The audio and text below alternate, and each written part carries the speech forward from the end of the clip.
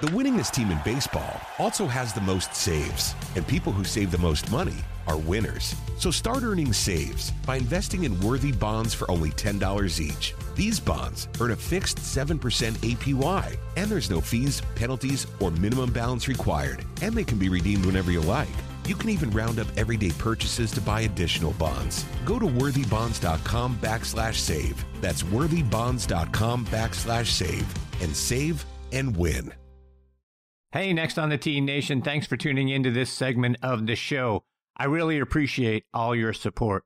If you're enjoying the show, please go online to podcastmagazine.com and vote for us in their Hot 50 list. You'll see a tab to vote right there on their homepage. Stay up to date with our guest schedule by going online to nextonthet.net. I really appreciate you. Enjoy the segment. Before we get started, I want to remind you about our friends over at the Macklemore. As you guys know, my buddies and I, we were up there for our annual golf trip, and it was simply amazing. Everything about the place is first class. We had great accommodations. The practice facility that they have up there is fantastic. Their on-premise restaurant, which is called The Craig, has outstanding food and service, and the course lived up to every great expectation that we had for it. I can't say enough great things about the Macklemore. Folks, go online to themacklemore.com to see how spectacular the place is for yourself. The golf course is co-designed by our good friends Bill Bergen and Reese Jones. And our friend and PGA Tour caddy Kip Henley said, outside of Pebble Beach, it's the most beautiful 18th hole he's ever seen. And Golf Digest agreed, by the way, naming it the best finishing hole in America since 2000. See why we're all saying how great it is by checking out the course and the resort online at themacklemore.com. And folks, this segment of the show is brought to you by our friends at TaylorMade and their TP5 and TP5X golf balls. High draw, check. Low fade, check. Bump and run, out of the center flop shot, check, check, and check. No matter what shot you've got to pull off, there's one ball that's better than them all, and that's the all-new TP5 and TP5X from TaylorMade. With their newly redesigned dimple pattern that decreases drag and increases lift, it's the number one ball in golf no matter the shot. So whether you need to hit the ball high over the trees, under, or maybe even through them, hit TP5 or TP5X, the one ball designed to handle it all. Check them out online by going to TaylorMadeGolf.com for more information. All right, now back at Next on the Tee with me as our resident director of instruction, Tom Patri. For everyone up in Virginia, West Virginia, or the Washington, D.C. areas, go see Tom at Farmington Country Club in Charlottesville, Virginia, and become the next student that Tom coaches up to a championship level. If you can't go see Tom in person, download the V1 video app and send Tom videos of your golf swing through that app. He can help get you dialed in. Please check out his website, tompatri.com, and give him a follow on Twitter and Instagram at TomPatriGolf. Don't forget to subscribe to his new YouTube channel where you can check out nearly 200 free playing lessons and videos that he's got available for you on there. As you guys know, Tom is also a member of the Titleist Leadership Advisory Board, and it's always great having him as part of the show. TP, how are you, my friend? Pretty boy. TP, how are you, my friend? It's been almost a month since the last time you were on the show, which I think is coincidental to the last time your New York Yankees won a baseball game. How's it been going for you, my friend? Sorry, I couldn't hear you. What did you say? There's that selective hearing again.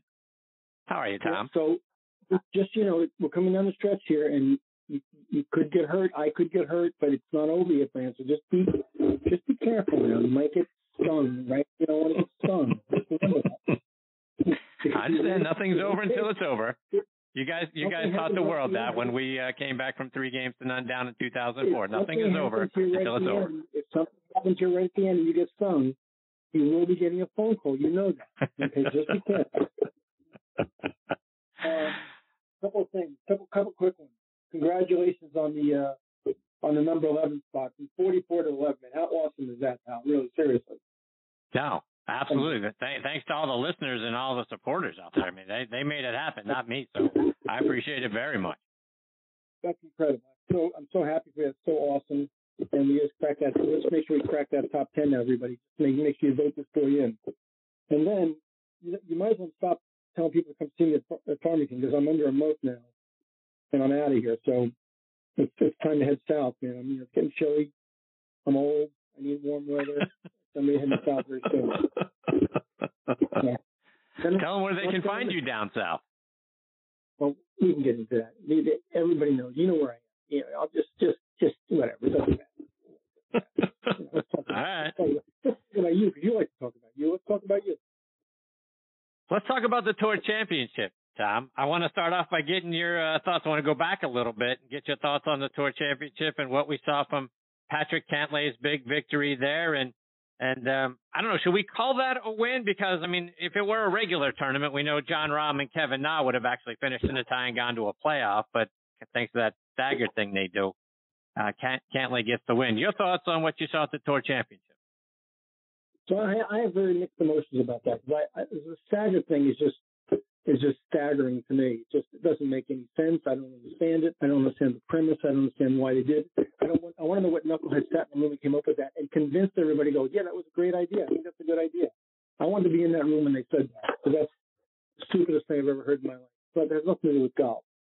But that being said, that Sunday back and forth on that back nine between those two guys was, I mean, I don't get to watch tournament golf that much on Sundays, and I got to watch that. And I was so entertained and so into that back nine. So many great shots hit back and forth. You know, Cantlay, listen, you're in a situation now, forget the staggered start. He hit some incredible shots, made some incredible clutch putts. I think he kind of wore Bryson out with some of the putts he made actually just warmed down. But it was fun to watch. It was exciting. It was really exciting. And Tom, I know we've talked about this a few times leading into the Tour Championship, like who's the player of the year, who had the best season of all. And we talked about it being perhaps between Colin Morikawa and Jon Rahm. And we know what a great season Rahm had, major championship. He had this year, sort of Morikawa.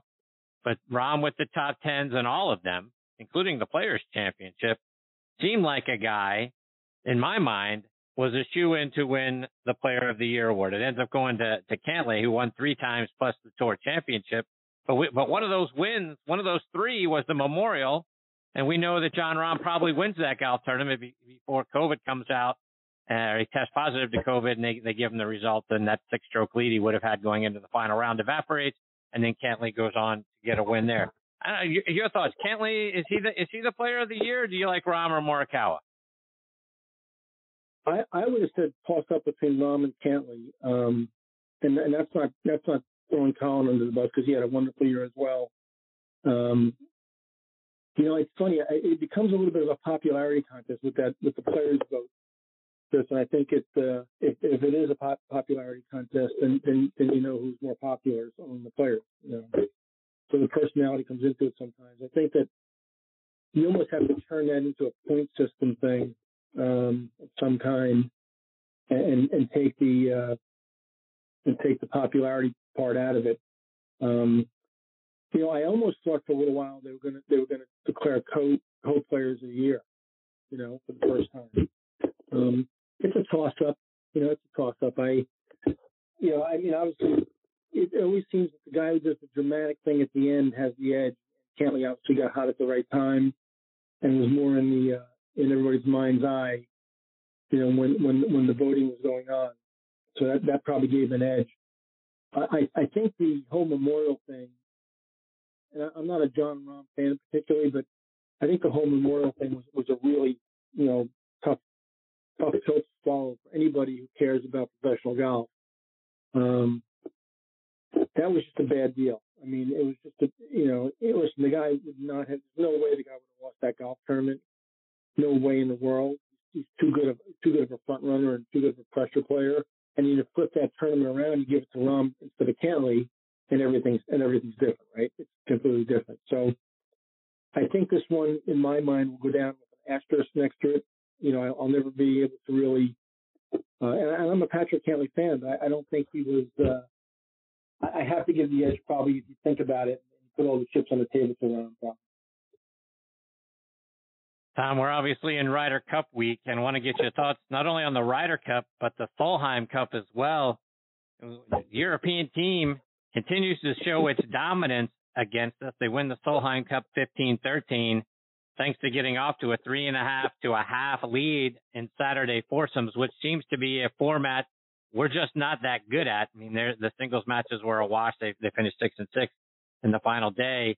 I mean, you extend this thing out to the junior Solheim matches, and we lose that one as well, 13-11, because we get beat in the singles 9-3. And here we are in the Ryder Cup. Should we expect a better outcome on the men's side, or do the Europeans just know something that we clearly just can't figure out? Well, I think the simple answer is the Europeans like each other, and a lot of our guys don't like each other. You know, I mean, it's a team event. There's got to be some continuity in the locker room. You know, you got to be looking at the guy next to you saying, "Man, I hope he does well, and I hope he's pulling for me too." And listen, I think it's pretty clear with the dynamic of the team that that's not the case in that locker room. I said to you last time I was on, I think Steve Stricker is almost, I almost feel like he's the sacrificial lamb. Now, I looked at the vice captains. I thought it was pretty interesting. You know, I mean, with Davis and Freddie there, who are very, very well liked, and Furyk, who's well liked, and Phil's a whole other topic. We won't get into that. But those three guys are really, really well liked by the younger guys. Can they sit guys down in the corner and talk to them, and can they change the attitude in a day and a half? I don't know. I just, I look at that whole Dustin Johnson Brooks thing, no good. I look at the Brooks and Shambo thing, no good. I don't know who on this team actually likes the Shambo. I think the only thing the guy that kind of talks to him is Scotty Scheffler a little bit, like him. But it's a tough dynamic. And on the other side of the pond, those guys in the European team love each other. I mean, they really do. They don't like each other a lot. So I think that's so important in team play, especially you're playing team matches, not single matches. That's an important part of the dynamic. And I hope I'm wrong, Chris. I hope I'm so wrong, but I don't have a great feeling. So let's expand on a couple of the things that you said. First of all, one of our mutual friends, Michelle Holmes, said out on Twitter that the difference is the European teams, to your point, have better team chemistry. They play many more matches and match play formats than we do. So a single player on the European team has played more match play and has more match play experience than perhaps the entire U.S. team does. So is that an issue? Is being comfortable in that format and the fact that maybe they play way more match play over in Europe than we play here in the U.S., and then you layer on top from a men's perspective, we've got 6 Ryder Cup rookies on this team. Does that really play against us? A lack of experience in match play and then so many rookies on this team? No, I don't think it does. I don't think at all. I think, listen, if you can play golf, you can play golf in any format. And I don't think format changes your ability to play the game. The thing that wins in match play is the lowest score in each hole. And as a professional, every time you tee up on a golf hole, you're trying to make the lowest score possible on the hole. So, and listen, all these guys play matches in the off season. They play for a lot of their own money. They played match play playing in junior golf. They played match play in club championships as kids. I don't think that's the issue. I think it just goes back to one thing. It goes back to team chemistry. It goes back to the guy next to you that you really care about, and you're going to play your heart out for him, or you're not. And, there's other personalities on this team also that aren't exactly personalities. Daniel Berger is a little gruff at times. I mean, there's a lot going on here. I mean, there's a lot of different individuals on this team. I think it's strictly a chemistry issue. So speaking of individuals and caring, I want to get your thoughts on Brooks Koepka's. Brooks Koepka, he put some comments out there in a recent interview with Golf Magazine where he said, and I'm going to quote now, "It's tough. There are times where I'm like, I won my match. I did my job. What do you want from me? I know how to take responsibility for the shots I hit every week. Now somebody else hits a bad shot and left me in a bad spot, and I know this hole is lost. That's new, and you have to change what you think about things. You go from an individual sport all the time to a team sport 1 week a year. It's so far from my normal routine. I can barely see my personal team. It's hard to even go to the gym." He goes on to say it's not in my DNA. It's team sports thing. I'm struggling, TP. When I read him talking about things like this, which seems to be, and you alluded to this earlier, sort of a me thing, and it's an I, and it's not a team thing. And, you want me to get up and go to all these, team meetings. You want me to break up my routine. I like to go back to the room and watch Sports Center and take a nap, but I can't do that. I got to go and be a part of a team meeting or whatever, right? When I hear stuff like that, and I know Strick is going to say all the right things in a conference call or in his interviews because he has to, but if I hear this, Tom, my phone call to Brooks Koepka is, you know what? Stay home. I got 4 or 5 other guys that were on the cusp of making this team that are probably dying to be a part of this team. Sounds like you really don't care that much, using what you said a minute ago, caring. I don't know. I have a hard time wanting to have Brooks Koepka now as part of that team, knowing he's coming in and he's probably sour because he's got to get up at 8 o'clock and come to this team meeting instead of going back to his room and taking a nap or watching Sports Center. I don't know. What do you think? Chris, we're in complete agreement. Let's do a couple of things here. Let's go one thing. When is not playing for your country an absolute honor? When is playing for your country does not enable you to put everything aside for that one reason if you're playing for your country? That's number one. Number two, let's change one thing on Team USA. Let's interchange and take Steve Stricker out for a second and put Arnold Palmer in that place. And those comments were made. How do you think that phone call would go between Arnold Palmer and Brooks Koepka? Mm-hmm. Not well. And what do you think Arnold would say to Brooks? Brooks, you know what? I'm going to make this decision for you. We're going to say you just hurt your wrist again, and you're out because I want you out. And I'm going to call Mr. So-and-so, and he's going to play. So you have a nice time off, Brooks. Bye-bye. That'd be the end of that. I mean, that would be the end of that. I mean, that Arnold would not even begin to be able to swallow those comments and let him in there. It wouldn't happen. It wouldn't happen. I tried so hard. Because there's so many things I do like about Brooks Koepka and when he plays golf. I tried so hard to like Brooks Koepka. I can't like him. I just can't like him. He makes it too hard. I mean, I love the way the guy plays the game. I don't like the guy. I can't like the guy. Anybody that doesn't want to, is just busting down the door to play for your country. I want no part. Sorry.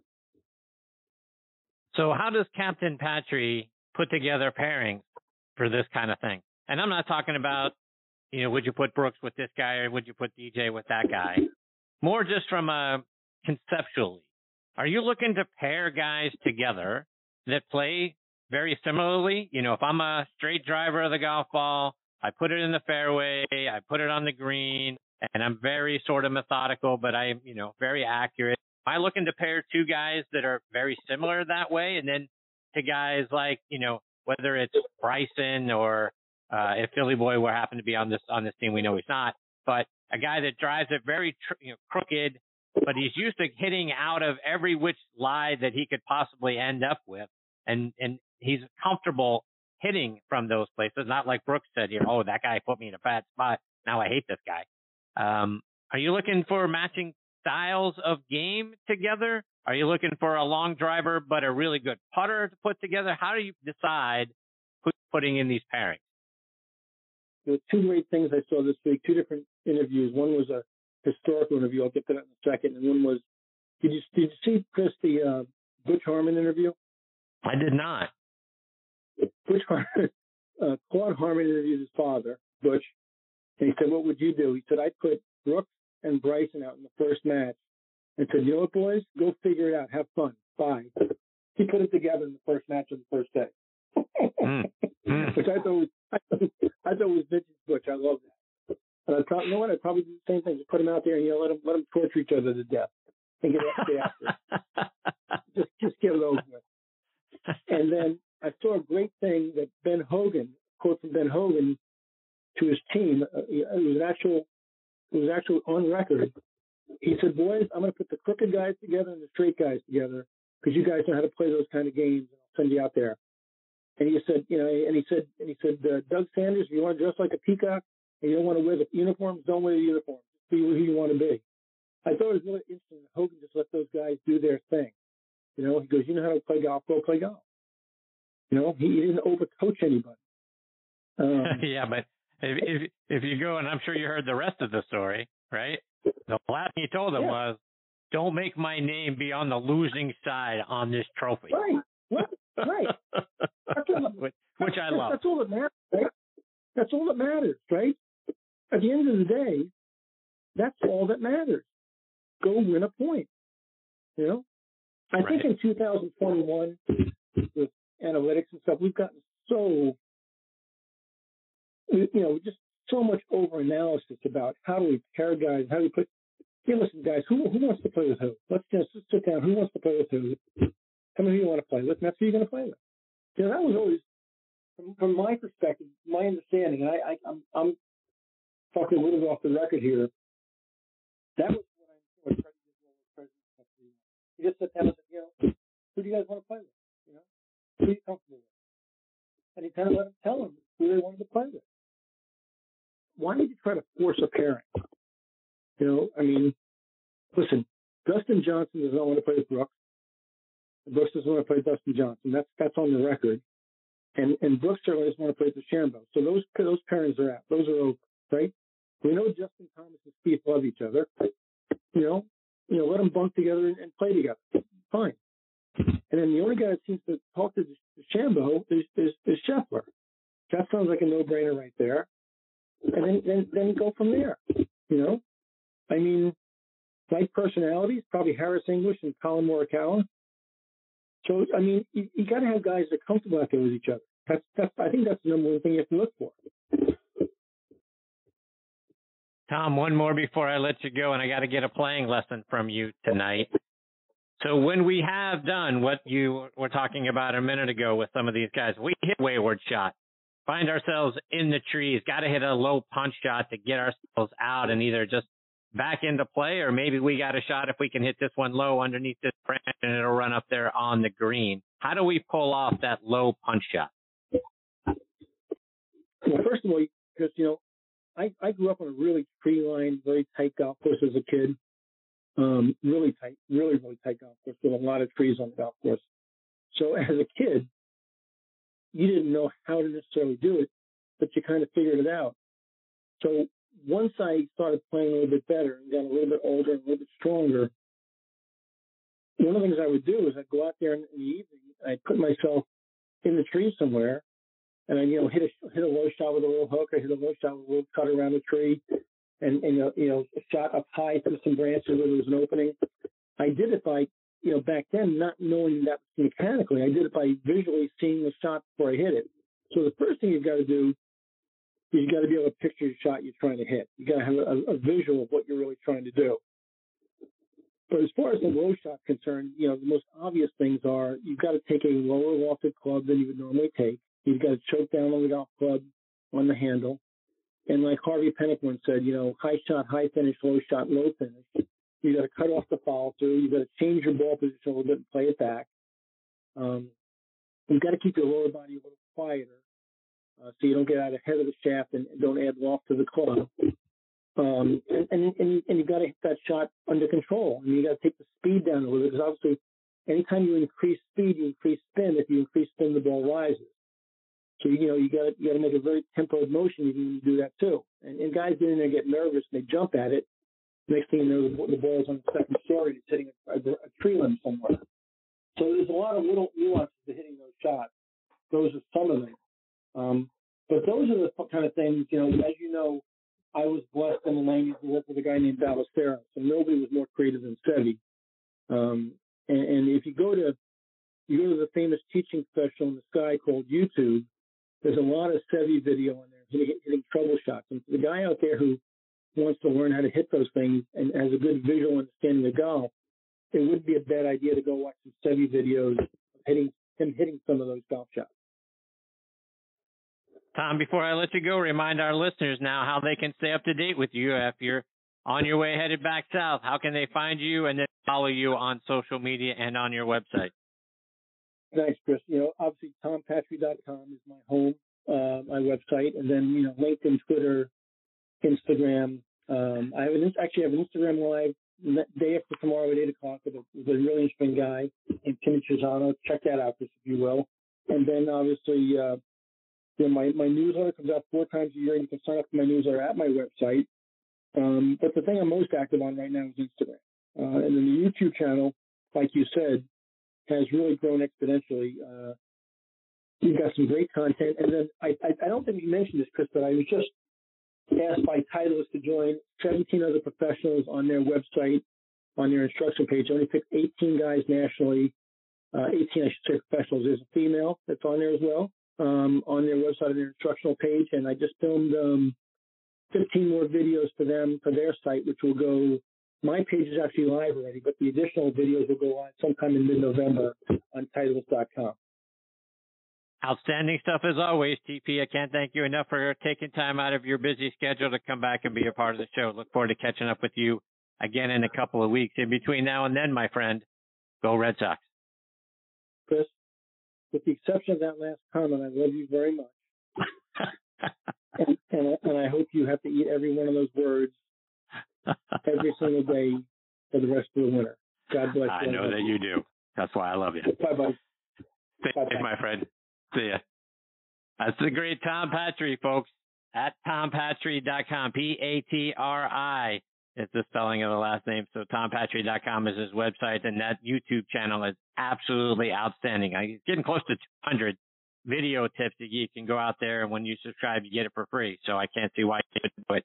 Tom has got a lot of great videos from the mental side of the game, and then takes you all the way from tee to green and help you cut some strokes and hit straighter shots and score better. So check that out and subscribe to it. Looking forward to having Tom back as part of the show here in a couple of weeks. The winningest team in baseball also has the most saves, and people who save the most money are winners. So start earning saves by investing in worthy bonds for only $10 each. These bonds earn a fixed 7% APY, and there's no fees, penalties, or minimum balance required, and they can be redeemed whenever you like. You can even round up everyday purchases to buy additional bonds. Go to worthybonds.com/save. That's worthybonds.com/save and save and win.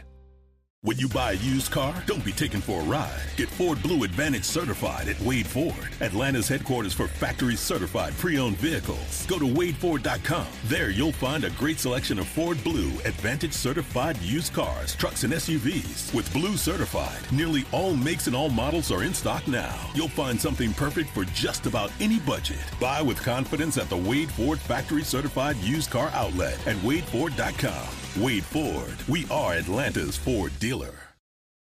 Marketing is everywhere. From the billboards on the highways to the notifications on your phone, we are constantly bombarded with people trying to sell us stuff. What makes good marketing? Are you doing enough in your life personally and professionally to market yourself? You have questions, and the Marketing Madmen have answers. Search the Marketing Madmen on Google or your favorite podcast provider to get practical marketing advice from expert guests who are shaping and reshaping the business world. They say marketing is a madman's game. Join the Marketing Madmen every Saturday at 4 p.m. to find out why.